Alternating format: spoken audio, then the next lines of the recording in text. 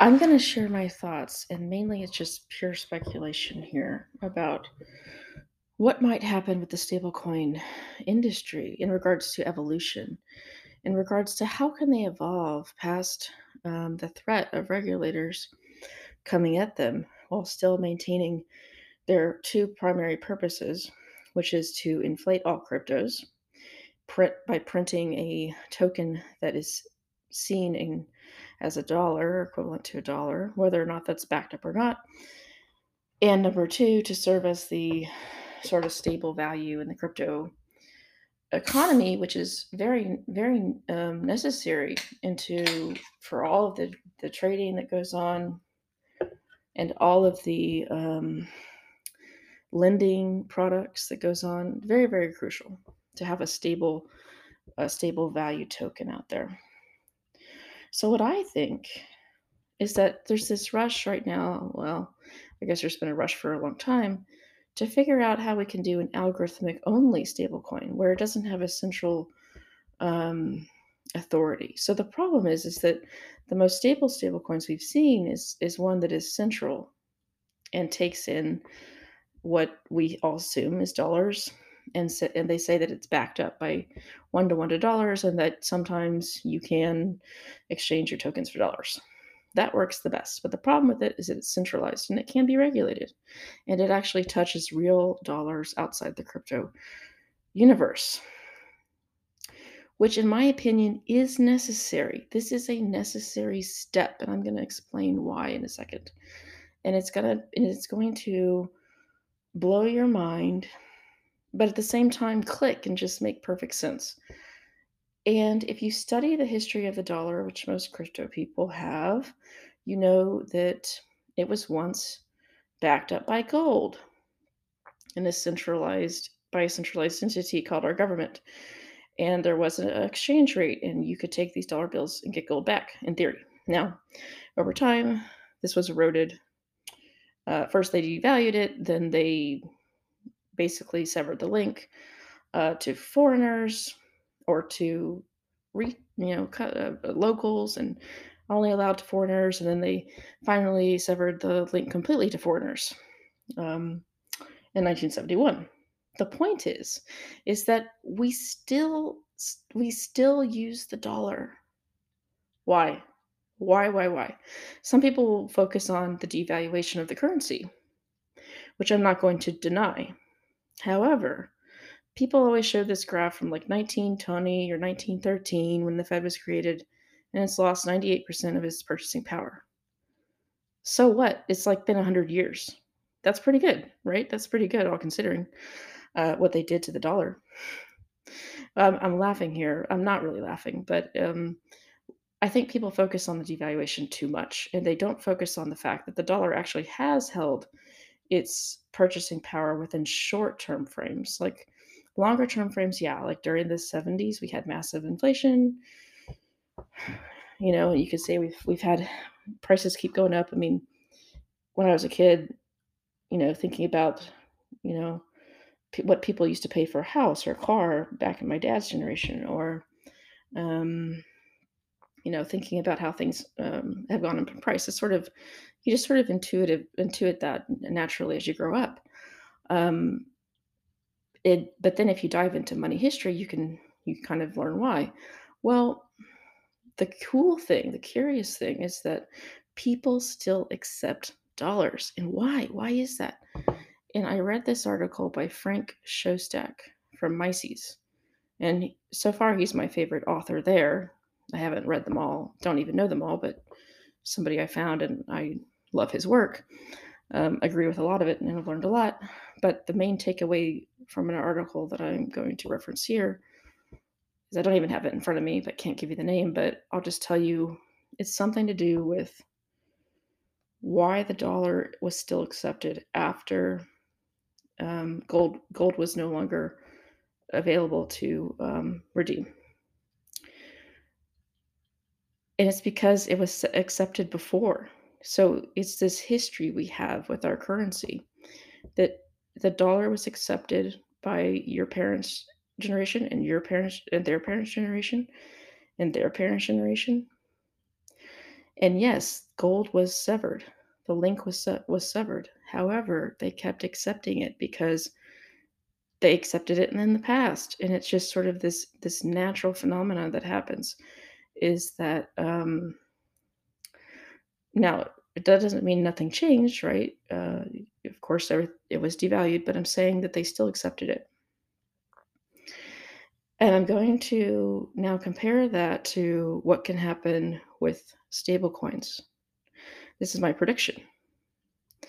And I started thinking about this whenever I was thinking about forking Tether a while back. But, anyways, let me give it to you here. So, it's that in the future, and it's already starting to happen, people question Tether's backing all the time, but we still accept it. They still accept it.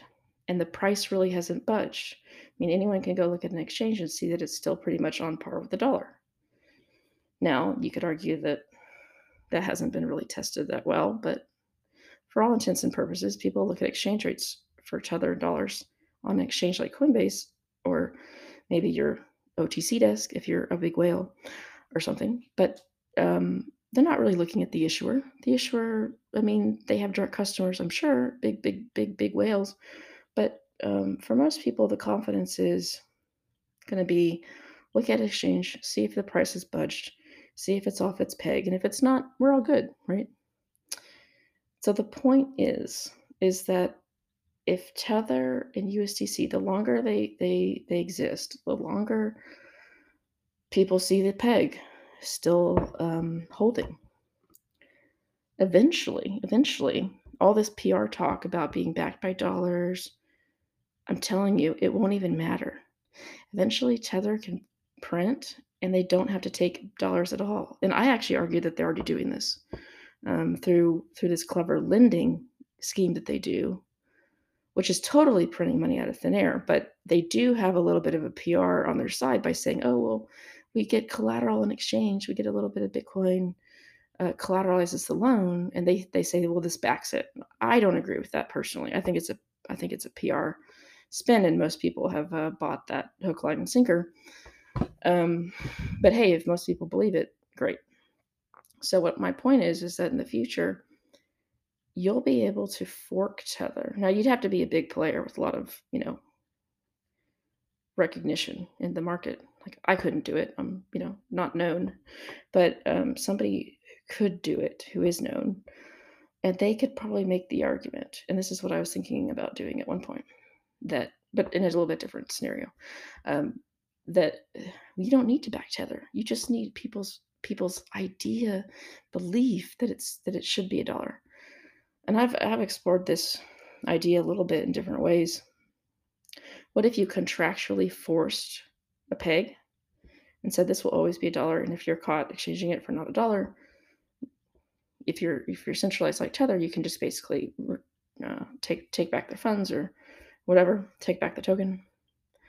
But I don't think that that's great because it involves contract law. But I think that the thing that is going to save the stablecoin industry is going to be the moment in time, and a lot of things are believable in crypto. The moment in time where they say, we don't care about the backing, we don't need to back this up. Everyone is just going to treat it as a dollar because that is what people have accepted. Now, a little bit of a difference with the dollar being devalued, the real dollar in the history I was talking about. Well, if Tether or any other stablecoin is devalued like that, meaning it buys less, it has a problem. However, the tether is linked to the dollar itself. So I don't know if that actually will affect it because like I said, a dollar is a dollar.